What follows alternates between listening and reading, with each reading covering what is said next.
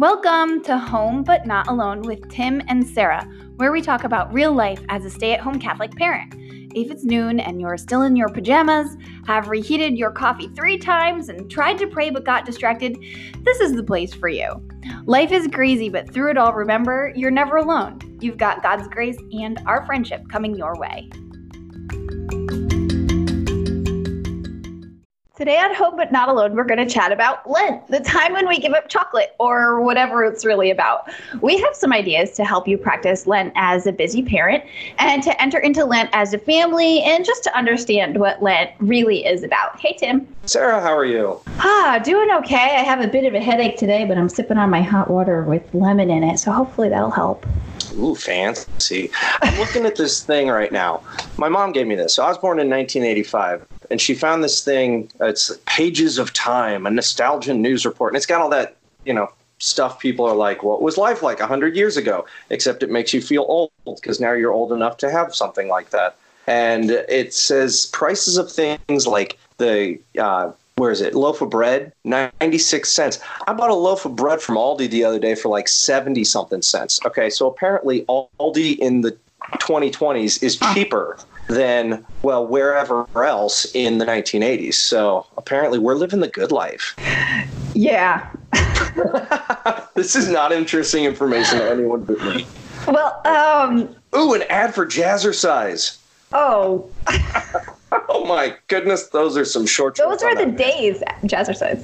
Oh man, the hottest. I think my mom used to do Jazzercise when I was a kid. Well, of course she did. It was the 80s or 90s, whatever. Everybody had to do Jazzercise. Did you know that scrunchies are back? They're back? Well, as a bald man whose oldest child is 3, no, I did not know that. Well, I mean, I guess you don't need a scrunchie, but I maybe certainly don't. Your daughter will need a scrunchie. All the girls are wearing jellies scrunchies. back? I want jellies to be a thing again. What's a jelly? Jellies are super comfortable girl shoes that if you get a rock in them, it makes your foot feel like it's being stabbed to death. But yeah, they're shoes that were really popular in the 90s. But only for girls, not for boys? Only for girls. But, instead of being like, let's wear high heels or pumps or lifts or wedges or, my gosh, all of your shoes sound delicious. That's like you could serve them with crackers. They sound good. Like, I don't know. They're not very comfortable, though. I'm sure they're not. Replace them with jellies. Problem solved. See? Good idea. I'll advocate for that. Oh, look up jellies. Just Google jellies shoes at some point or whatever. You'll find out. I'll try to remember to do that. All right, let's talk about Lent. Yes. Lent. So you're the history guy. I am. Do you know anything about Lent in history? I don't know a lot, and I went to do some research because I realized I don't know a lot, and there were so many big churchy words that I couldn't pronounce, and they were like from the 300s, and they were in Greek, and I was like, I don't know what any of this means, and then I turned to my catechetical dictionary, and I was like, what's it say about Lent? And it's like Lent is a season. See season of Lent. And I was like, what? Okay, so I went to that. And they're like, it's those 40 days before Easter. I'm like, this is not helpful at all. This is not even remotely helpful. Right, knew that. Yeah, and I used to have a book called Catholicism for Dummies, and I loved that book. It was really right up my alley, and I can't find it, and I'm worried that I lost it for good or left it at an old ministry job or something, but no, there's some things I did figure out. Like ever since the Council of Nicaea in like 325, I think it was, and the legalization of Christianity under Constantine, Lent has become a very important part of the church. Like it was always practiced or long since practiced even before that. But then it became a more public thing as it is today. And I know that there are a lot of things that changed throughout the centuries. Like it's always been Lent has always been a season of sacrifice, purification, all that stuff. It always precedes Easter. But apparently there were things like at one point people were required to fast from all dairy, and they were required. Yeah, I know. And so it was like meat and dairy and other things. And so like for nowadays, all of Lent? Yes, I think maybe not. I don't know. I thought so. I think that the fasting used to be like much more than it is yes. now anyways. Well, yeah, and So I don't know. I couldn't really get my head around this, but it was saying something about like, okay, nowadays we're like Mardi Gras or Fat Tuesday or what's the other name for Tuesday? It starts with an S. Doesn't matter. There's all these names for that, and we like, let's eat a bunch of food on Tuesday. Apparently, it used to be pancakes and blessed eggs, and that's where Easter eggs come from. That's the origin of Easter eggs. And I think I heard that the pancakes thing was about using up like you said, like your dairy and your fat and whatever, because you weren't allowed to have that all of Lent. So that makes sense. Oh my gosh, that makes so much more sense. Yeah. Yeah. But also in the 1600s, a group of monks in France allowed puffins to be considered fish, since their natural habitat was as much about it was both the water and the land, and they were all over. So the bird was eaten on Fridays as fish. My goodness. And this is my favorite thing. I always want to eat animals that I probably shouldn't. Like, I think just a giraffe. Well, I want to know what giraffe tastes like. Why would you want to eat a giraffe? They're so mean. I go to the zoo and they look at me like, when I get out of here, I'm coming for you. And I'm like, I didn't do anything to you. I'm just walking around and it's cold. Why am I at a zoo in the winter? And then I seem to only go to zoos when it's cold out. I don't know. Maybe it's because I'm a dad, and if I go when it's busy, I'm gonna walk in, put my hands on my hips, look around on a busy day, and go, "Wow, this place is a zoo today," and then just walk out. And oh boy, I've always wanted to do that. Anyway, so I found this letter.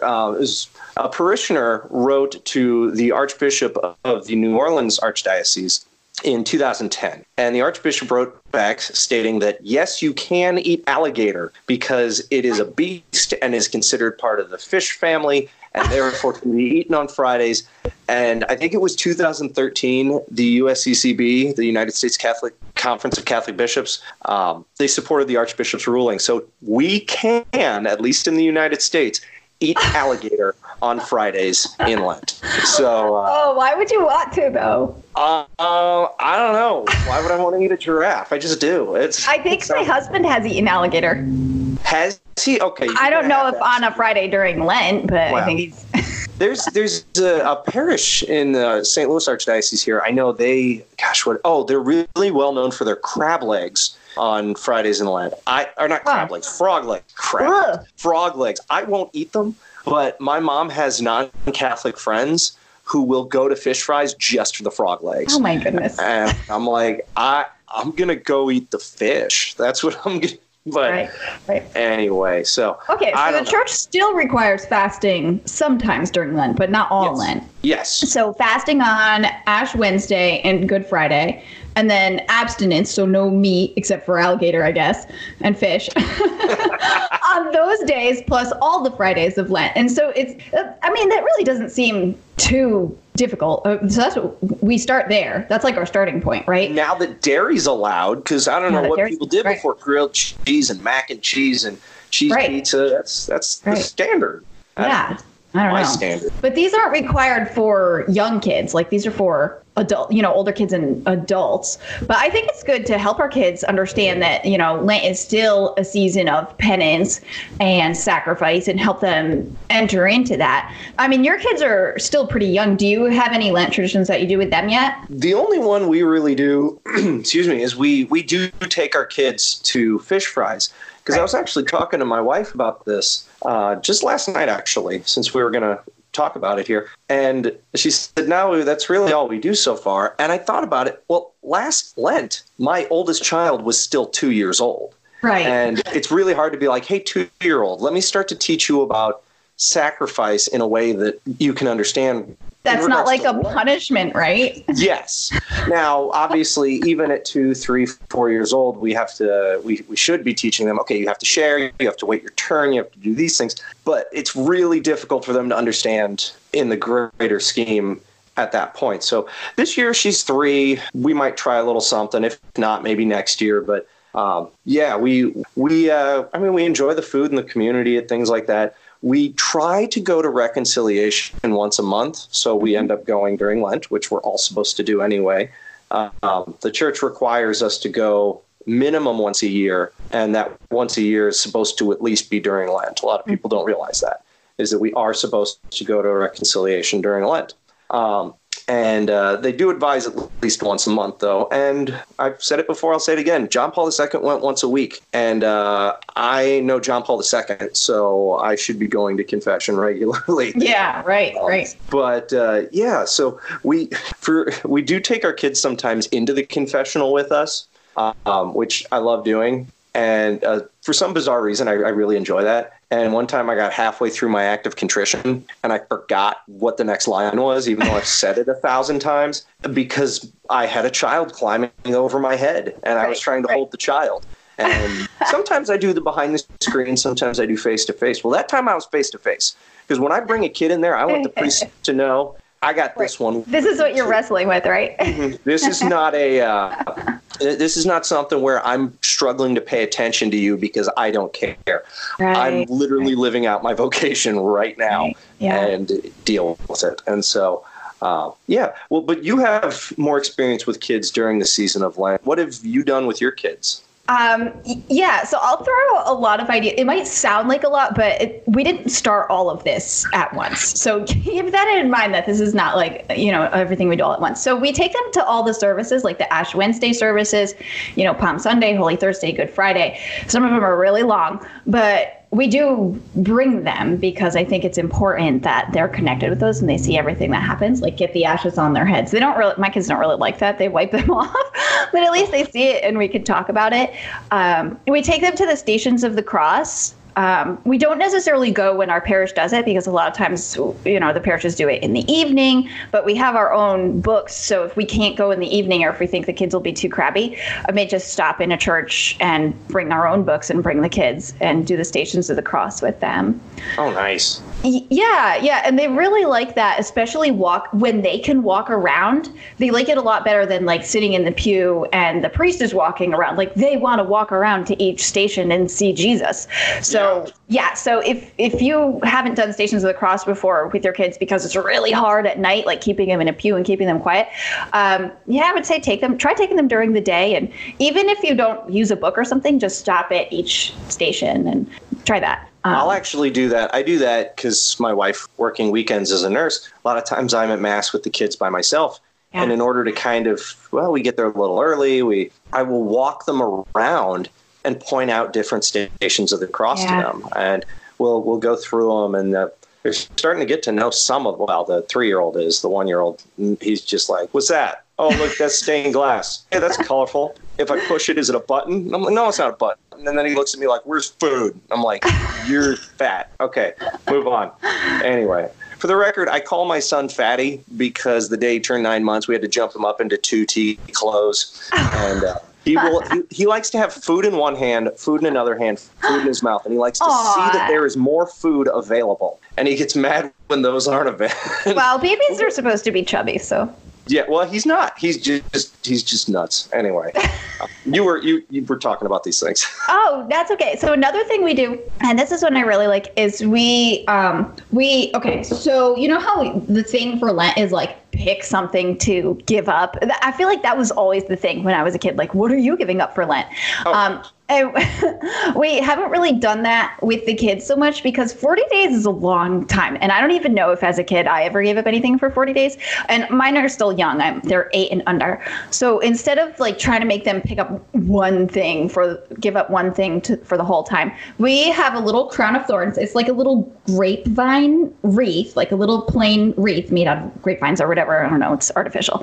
And then I took a bunch of toothpicks and painted them brown and stuck them all in so it looks like the crown of thorns. Ooh. And then I encourage the kids to make frequent sacrifices, uniting their suffering. And then every time they make a sacrifice, they get to take a thorn out of the crown.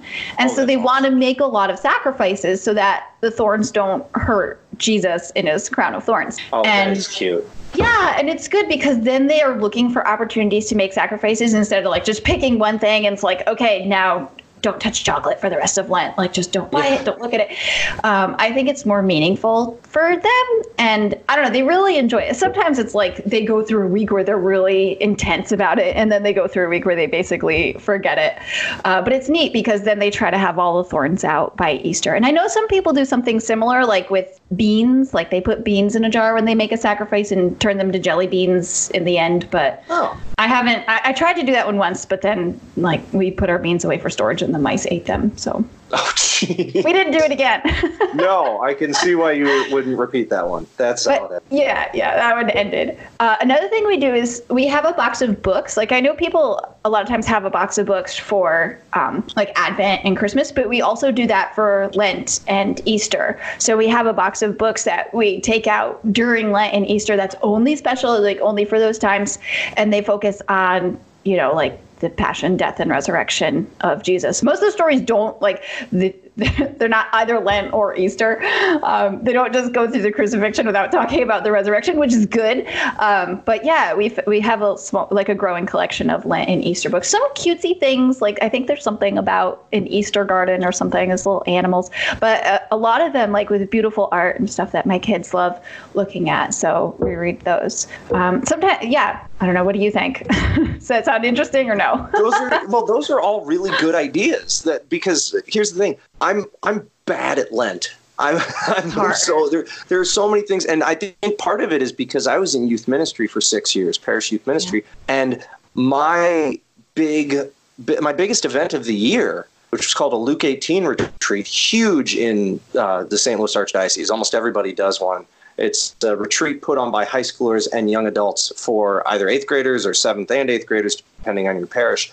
And it is an enormous event. I always had that in March or April, and largely not due to my own choosing, but you know, it was all kinds of chaos.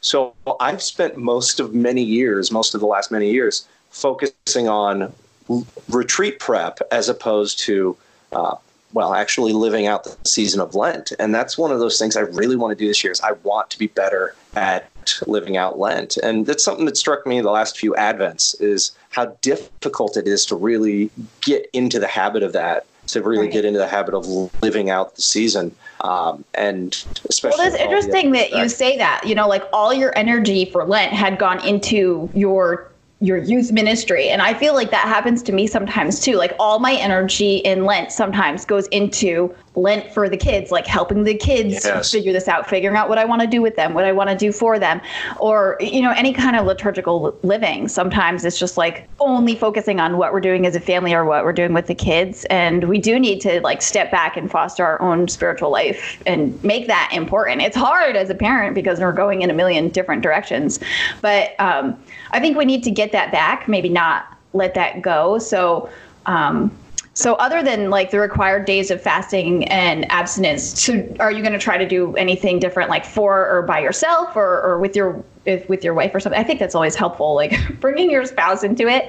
So you're going to try anything new like this Lent, not necessarily just family and kid stuff. Yeah, I don't know yet. We need to talk about that still. But what, you know, I think about, you're talking about how our efforts almost all seem to get directed toward the kids. And it's almost like it gets in the way of us having a faith life as a parent.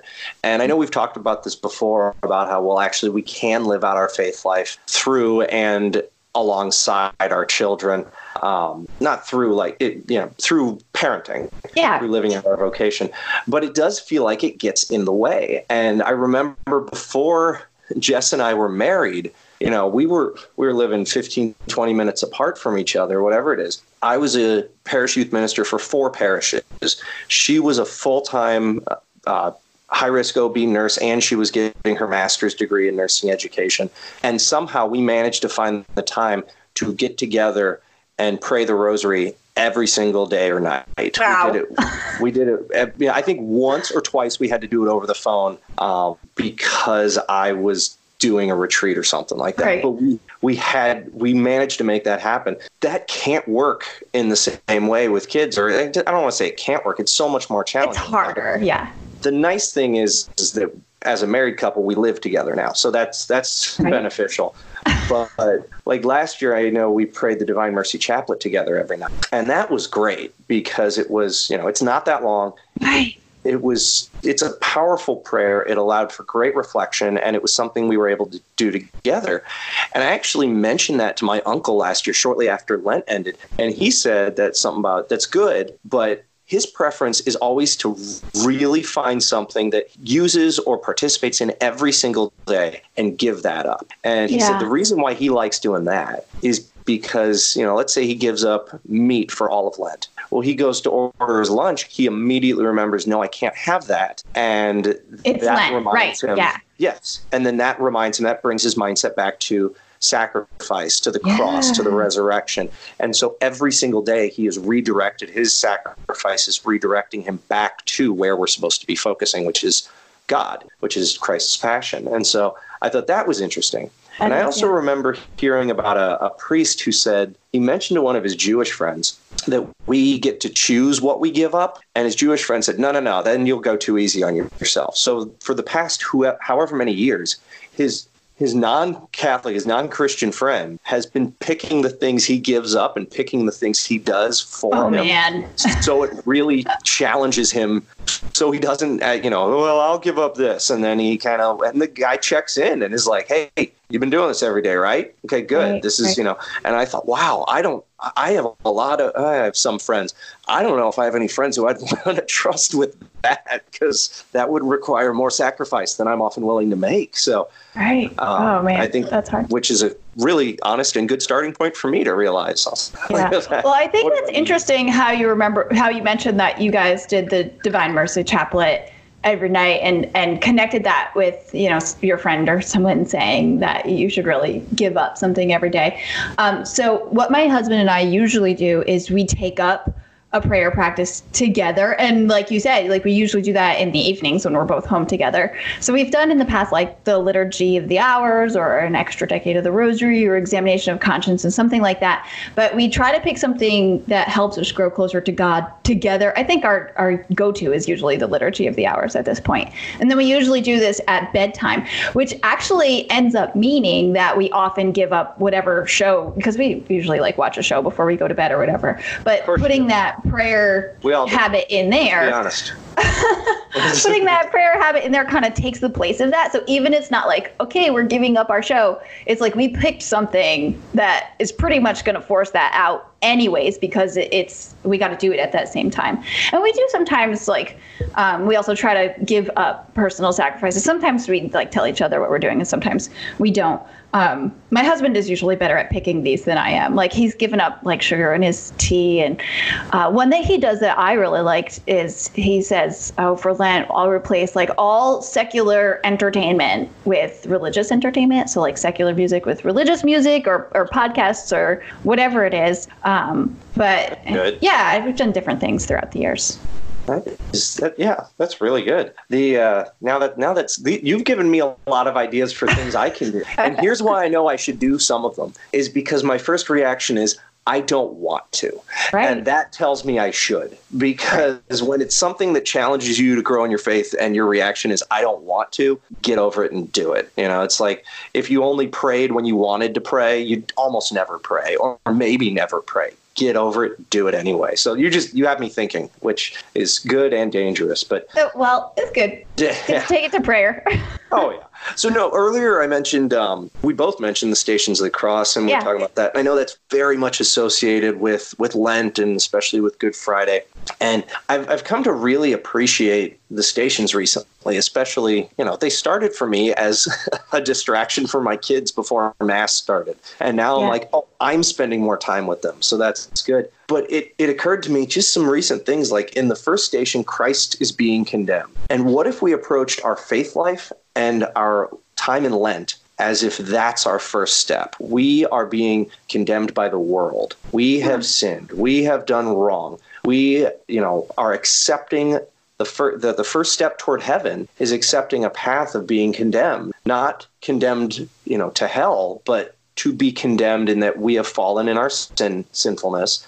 and that we live in a fallen world and that we need to be rejected by this world and rejected ourselves. And, because we often think of Christianity as being about happiness and good feelings, but you can't have the resurrection without the crucifixion. So you have to have a starting point of being crucified before you can get to the resurrection. And I love this. So I'm thinking about this the other day. Immediately after Christ is condemned, he willingly shoulders the burden of his own cross. And most of us don't want to accept our cross. Let's just be honest. We don't. Right.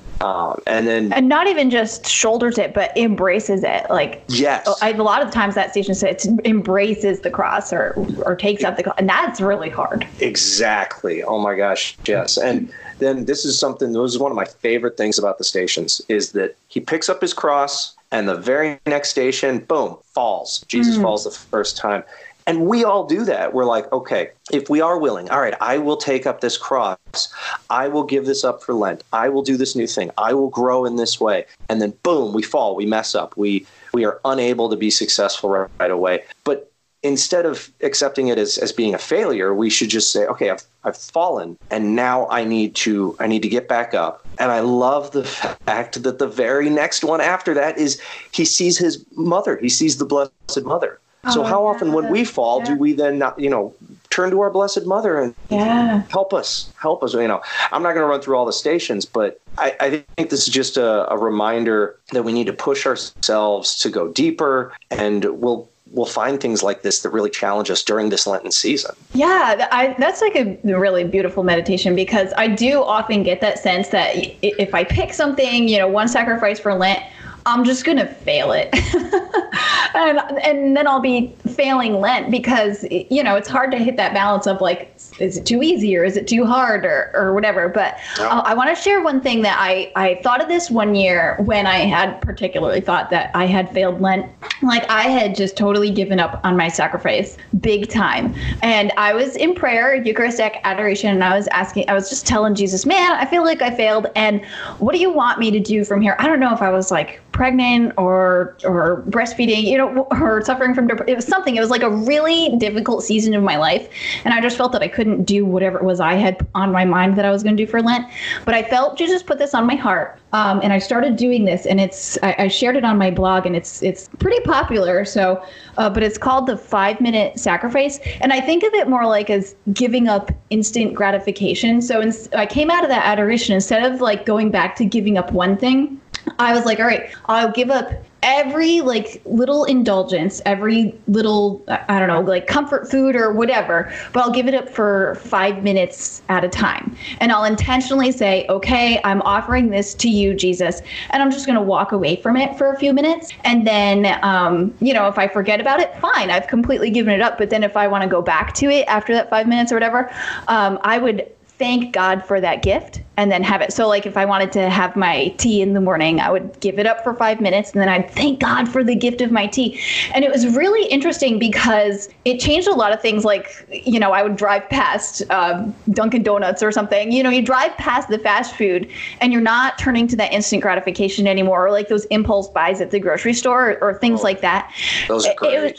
It was crazy. Like it was really life-changing. And some people look at it, they're like 5 minutes, that's, it's a wimpy sacrifice. But for me, it was not really about like just it's a quick conscious sacrifice. Awareness.